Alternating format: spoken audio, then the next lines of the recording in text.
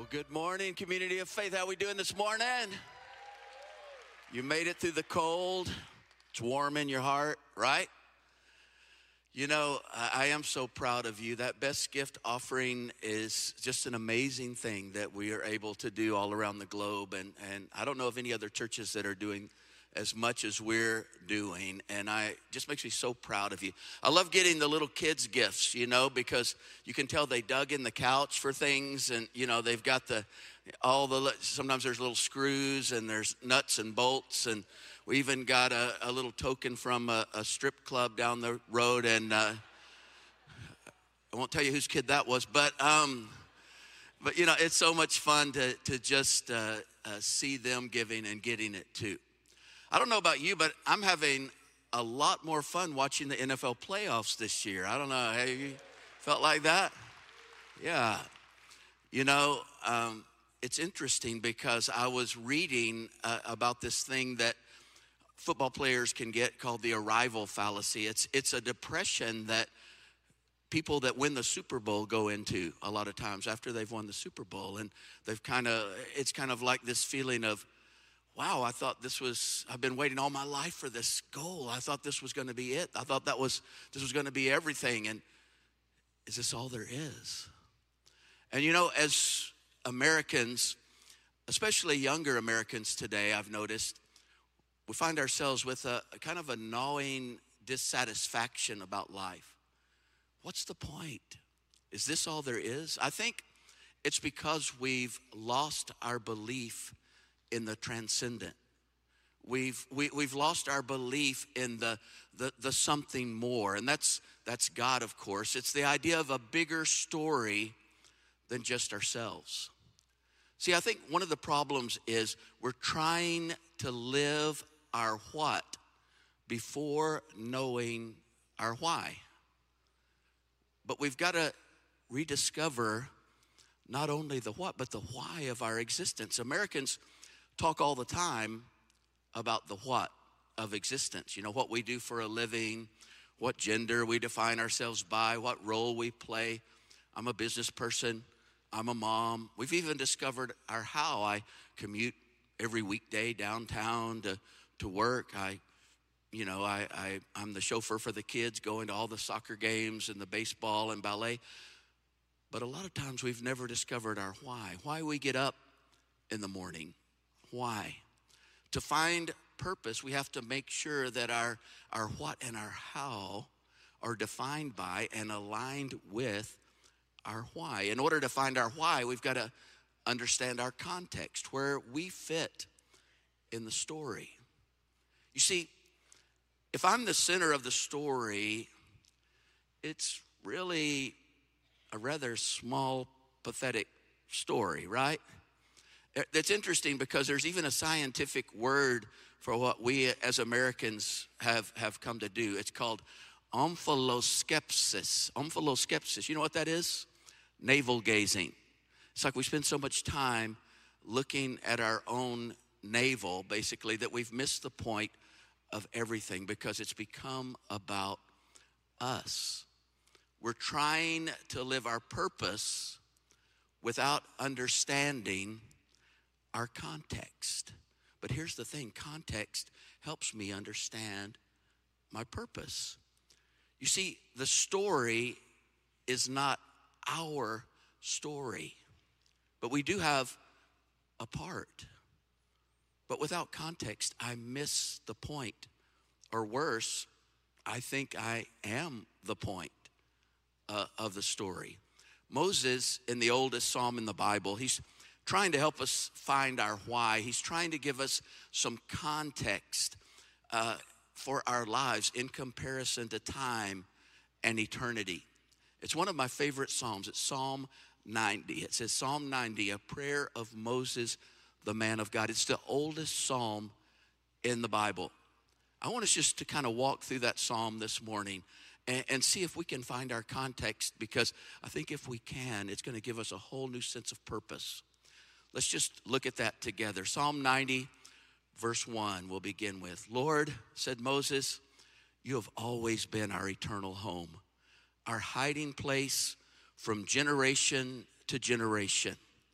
Long before you gave birth to the earth and before the mountains were born, you have been from everlasting to everlasting, the one and only true God. From everlasting to everlasting. In the Hebrew, the original language this was written in, it says, from the vanishing point in the past to the vanishing point in the future, you are God. God is our context. I want you just to imagine with me, just kind of use your imagination. Imagine there's like a thick silver cord that's running right here all the way across it, and it comes through that wall and it goes out that wall. But what you don't realize, it goes forever in that generation. I mean forever. It goes out into space. It goes beyond our solar system. Then it goes forever that way too. That represents God. You can't really even imagine something going on forever. But then just imagine on this silver cord that I got my little pocket knife out and I put a scratch in it. That's our lives. Now, it's so interesting because you lose your purpose when you try to live just in the scratch. Yeah, we want to be present in our lives, but our life is so much more. The story is so much more than this little scratch. But a lot of us are just living these little scratch lives. And so we're missing the point of everything. Moses goes on in verse 3. He says, when you speak the words, life returned to me, man turns back to dust. 1,000 years pass before your eyes like yesterday. They quickly faded away, like a night's sleep soon forgotten. One day, we will each be swept away into the sleep of death. We glide along through the tides of time so quickly gone, like a dream that fades at dawn, like glistening grass that springs up one day and is dry and withered the next, ready to be cut down. Our days soon become years until our lifetime comes to an end, finished with nothing but a sigh. You've limited our lifespan, to a mere 70 years. Yet some you give grace to live a little longer, but even the best of our years are marred by tears and toils, and in the end are nothing more than a gravestone in a graveyard. We're gone so quickly, so swiftly, we pass away and simply disappear. I want you to see that understanding my place in the great story gives me my why. Understanding my place in the great story gives me my why. The truth is, we're not around long enough to be the main characters in the movie. We're not around long enough for the story to be about us. And at first glance, you think, well, that seems kind of depressing. But it's really, if we can understand it, it's not depressing. It's the broader context for life that Moses is giving us here. It's what gives your life purpose. David Needham says this in one of his books. Man was created to be God's ultimate spiritual masterpiece, created as a flawless prism or diamond, made to receive and display the otherwise invisible glories of the infinite God into limitless visible colors so that all creation might see God. We've got to realize that what God intended for us in order to live our purpose, He had a plan, and He still has a plan. We have to go all the way back. I want you to go back with me in your mind all the way to creation, to the Garden of Eden. He creates all of the world, all of the plants, all of the animals. And on that last day, on that sixth day of creation, His ultimate masterpiece, mankind, He creates Adam and Eve. They're the ultimate creations of God. And as He creates man and woman, He makes them the rulers of this planet. Did you know that? See, He says to them, I give you dominion over everything. It's such an interesting thing, and so many of us have never understood that he gave mankind dominion over this planet. See, a lot of times people will ask me, Mark, I don't understand why there's so much evil in the world. I don't understand why this world is so chaotic. I don't understand why there's so much injustice. I don't understand what God's thinking. How can a good God, how can that be? If he's so good, why is it like this? And we've missed the understanding that God gave us dominion. All of these things that play out like that, they're really because, in a way, in a really strong way, we've really messed up our rulership of this planet. Our first forefathers fell, chose their own way, and there's just been this snowball of that all the way down through. And see, when God gives us that free will, when he gives us that ability to choose and decide, and he's given us a responsibility to rule, he doesn't take it back. And so you can look and you can see the chaos of our planet, but it's because we have failed him, not because he has failed us. So there's Adam and Eve walking in the garden. It had never rained. Every morning a mist would come up and cover the earth, cover all of the, and just take care of all the plants and everything. It was paradise. But remember, there was that one tree that God said, I don't want you to eat from this tree. You can have everything else, but I'm going to ask you not to do one thing because I love you and I know what's best. Don't eat from the tree of the knowledge of good and evil.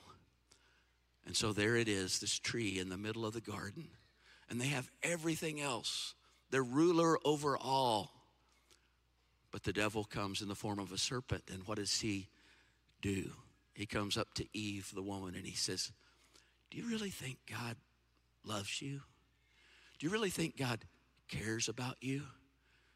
And she says, well, yeah. We walk with him every day in the cool of the day. God himself comes and walks with us and loves on us, and he cares about us. And he said, oh, but he's holding out on you. He's holding out on you. The tree right here, see this tree? See this fruit? If you eat from this tree, you will become God. He's holding out. He knows if you eat from that, you will become like him. Now, God had said, if you eat from that tree, you'll die. The devil said, if you eat from that tree, you'll become God. And you know what happened. She ate from the tree. She gave it to Adam. He ate from the tree. And it says their eyes were opened. Now, they died that day, not physically, but that deep inner part of them that was connected to God completely died, withered in the moment. And eventually that caused their flesh to die. So death came into the world. But there was another part of that. See, the devil doesn't tell us total lies because we wouldn't fall for that. He tells us half-truths. There's an interesting thing that happened with Adam and Eve that day. The word for God in the book of Genesis is the word Elohim. Elohim. It means the strong one. And you can see why Adam and Eve would have named him Elohim, because he was the strong one, this one who had life in himself, this one who all moral law, everything came from him. He was the creator of all. He was life in himself. Well, something happened to Adam and Eve that day. They became their own Elohim. That's what happened. Yeah, they became somewhat like God, but what a puny, tiny, pathetic little Elohim they were. They became their own strong one. And that's what mankind has done down through the years. And they began to say, well, moral law comes from me. And, all through the Old Testament, it says this phrase, every time before Israel was punished or God, tried to do some things to turn things around, it would say, and they did what was right in their own eyes. You pretty much describe America today, right? Much of our world today. They did what was right in their own eyes. We have become our own Elohim, our own strong one. There's nothing above us. There's nothing to look to. But what a pathetic, tiny, small story that is.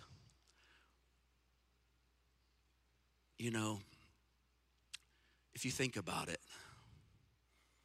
it's an Elohim, a self-centered, sinful, weak Elohim, reflecting our own pathetic, small, self-serving perversion of God.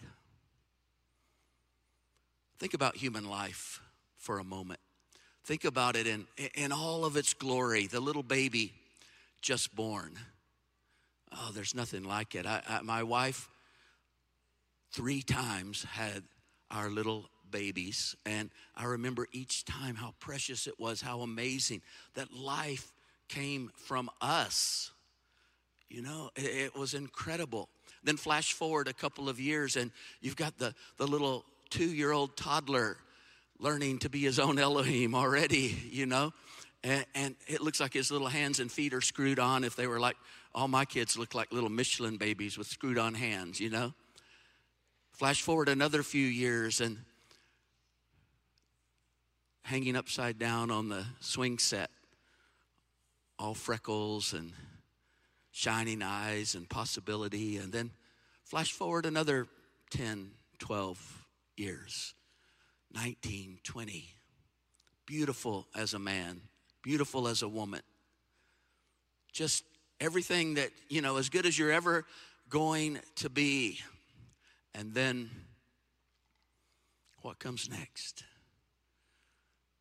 Well, long years of stress, some disappointment, betrayal, sorrow, ulcers, stretch marks. And then as it goes on, it turns to impotence. I really want to be important. You are impotent. It's like as you get old, incontinence, hearing aids, the nursing home. Have you ever heard of anyone in the nursing home crawling out of bed, getting up to their feet and saying, I am Elohim? I don't think so. It just continues on. Is this all there is? Relationships that don't pan out exactly like we expected, and then the hospital bed and the ragged breathing, the last gasp, and then the ultimate offense to this self-named Elohim, the grave, because this strong one has no life in himself. What a little, small, pathetic story. It's tragic. Is that all there is? Is that what it's about? This tiny story, this tragic story? No.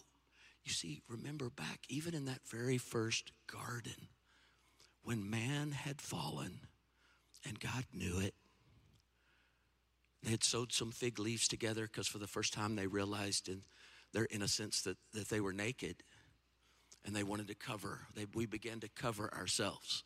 And still we do that. We all have our coverings today so that, if you knew the real me, so I'm going to kind of put on some of these facades, But God came just like he always came to the garden in the cool of the day. But Adam and Eve were hiding. You remember what he did? He walked through the garden like he always did. And I think with a break in his voice, with a sorrow, he said, Adam, Adam, where are you? Adam, Adam, where are you? He knew where Adam was. He was wanting Adam to figure out where he was. Can you feel it?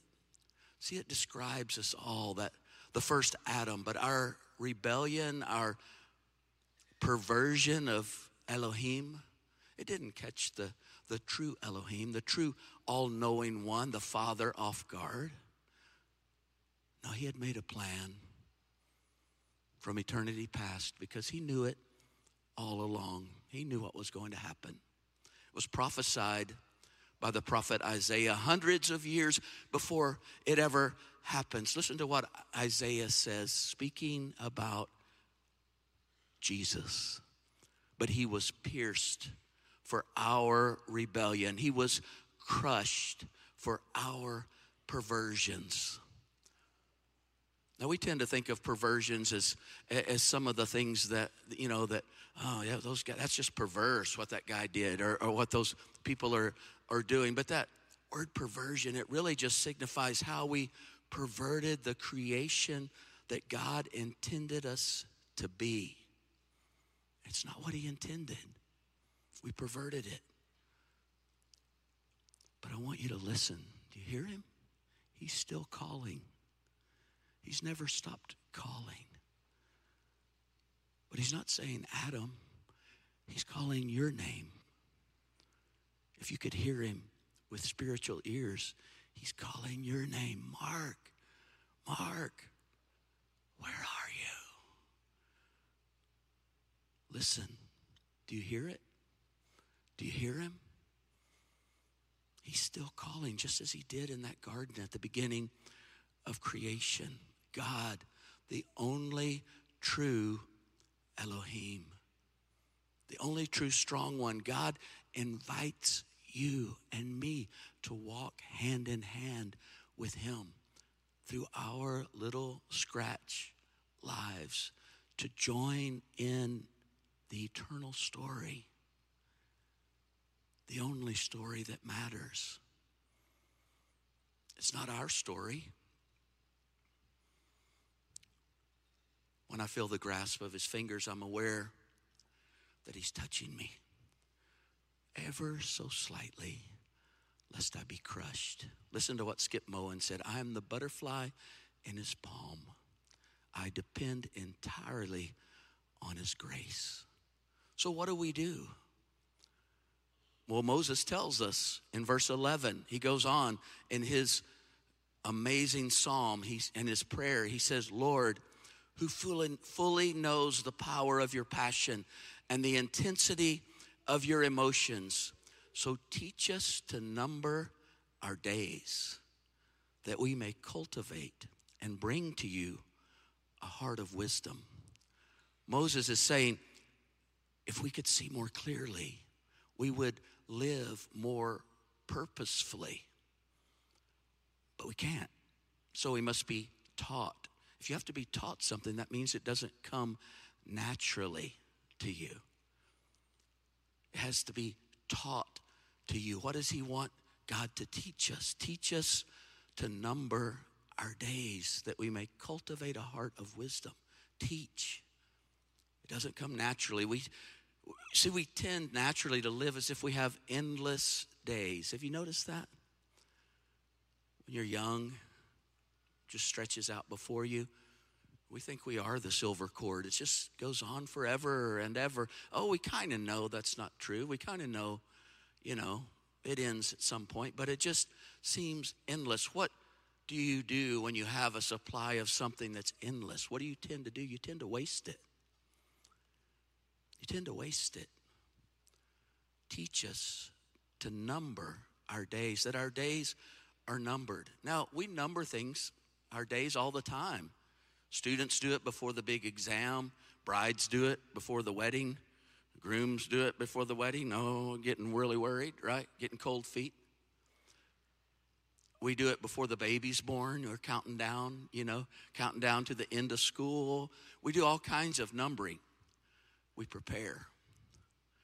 And it's interesting because this is kind of an agricultural idea as Moses is talking about it. Cultivate Teach us to number our days, because if we can number our days and we can realize how limited they are, it will cause us to grow, to cultivate and reap wisdom, to reap a heart of wisdom. See, wisdom comes through remembering our days are numbered, and that there's a broader context, a bigger story, and we're just a small part of it. The story is not about you. You only have a bit part. But here's the amazing thing. Elohim, the strong one, is offering you a front row seat to his amazing story. And it's going to go on and on and on. And he wants us to see it forever. That's why he's opened up that opportunity for us to go to heaven as we step into what Jesus did on the cross for us. I don't understand all of that.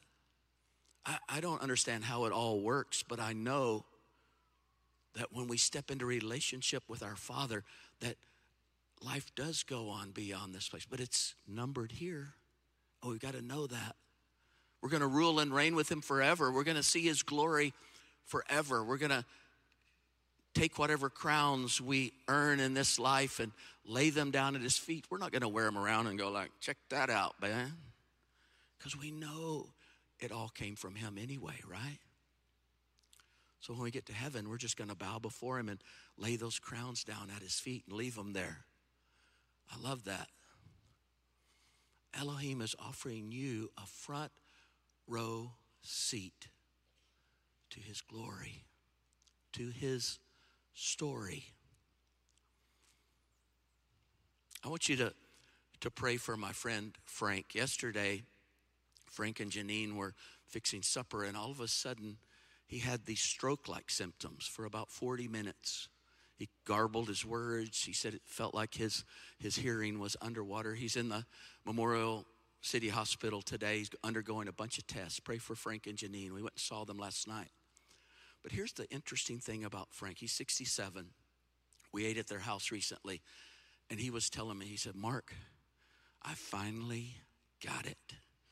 Took me 67 years to get it. But since they've been coming to Community of Faith, I mean, their life has just changed. And he said, you know, I've been successful. I've started and sold businesses. I've done all of these things. But now I realize it's always just been about me.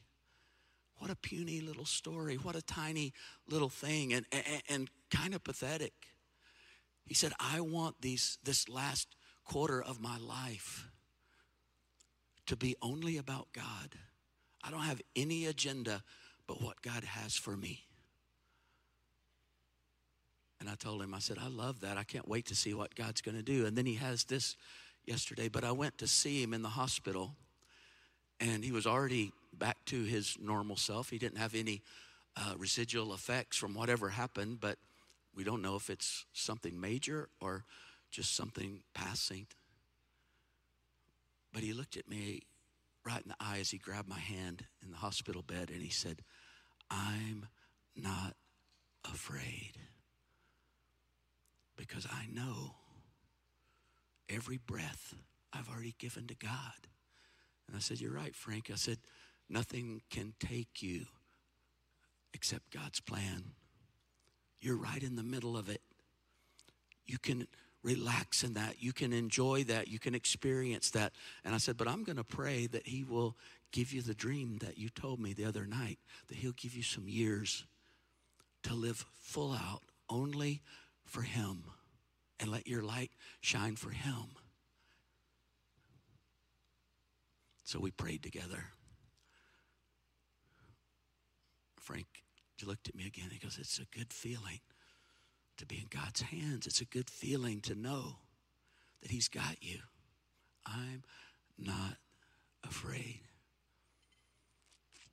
C.J. Stroud figured it out.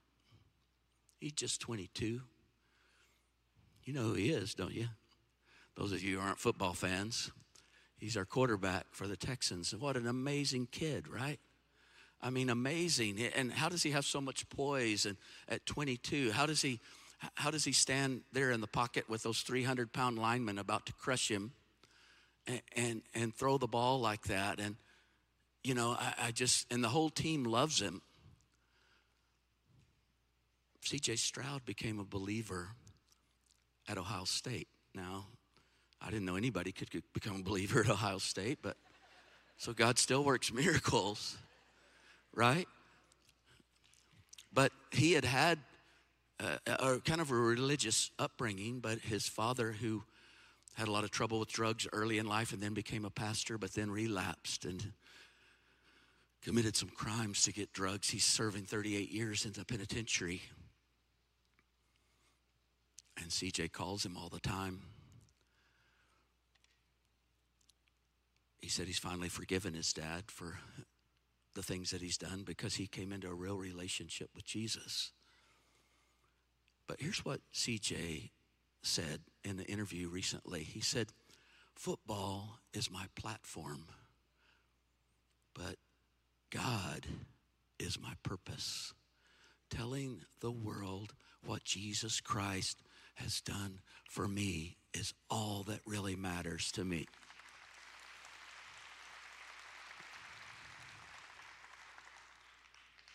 Suddenly you realize why he has such poise, why he gets it.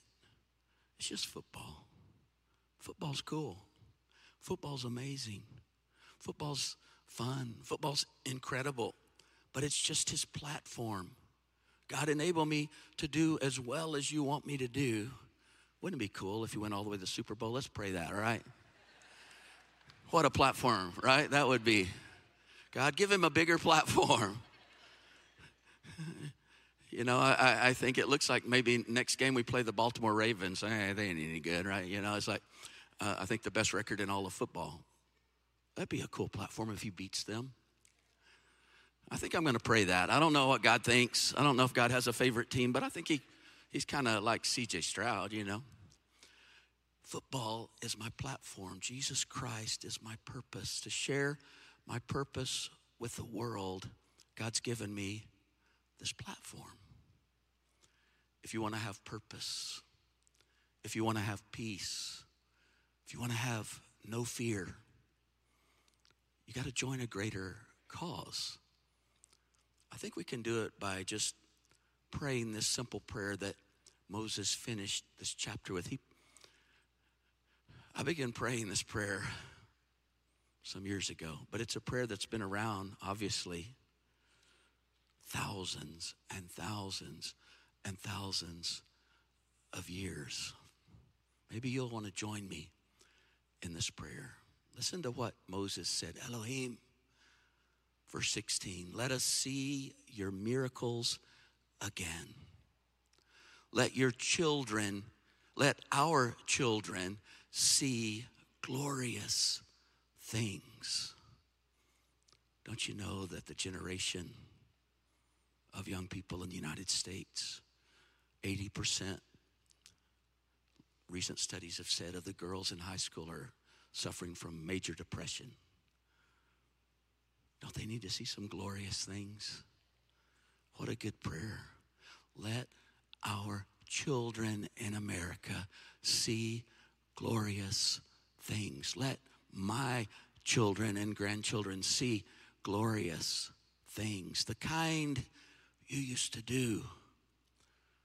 Let your favor, Elohim, our God, rest on us. Make the work of our hands last. Yes, make the work of our hands last. I want you just to close your eyes with me.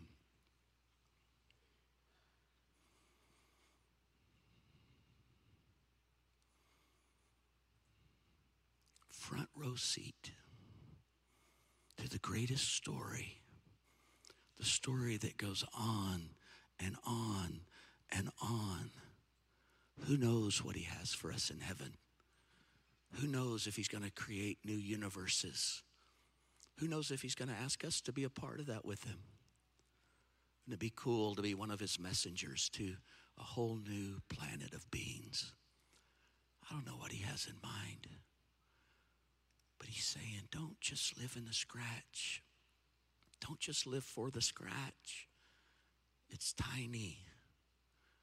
Quit trying to be your own Elohim. You're not good at being God. I am God. But listen, I'm calling your name. Frank, walk with me. Walk with me. I know the plans I have for you.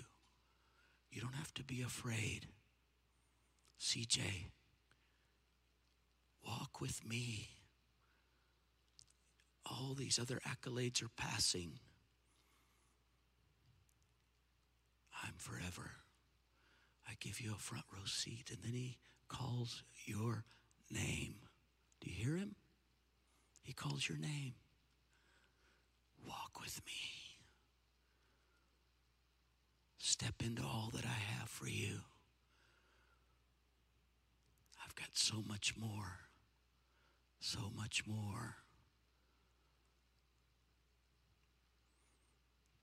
Father, I do ask that we would step into this today, that we would step into your plan. Some of us have been believers for a long time, but so easy to get caught up in the scratch again, to live for this life and this moment and for ourselves.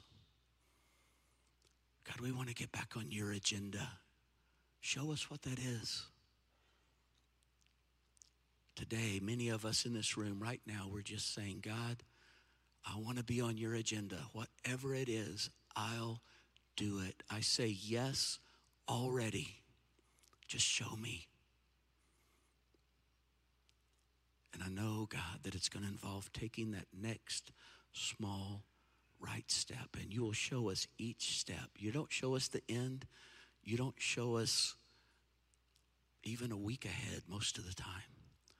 But you show us our next small right step. Let us keep walking with you, holding your hand. Whether we end up on a hospital bed, we can be at peace.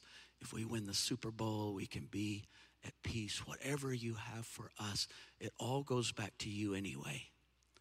Come, kingdom of God. Be done, will of God, over us. In Jesus' name, amen.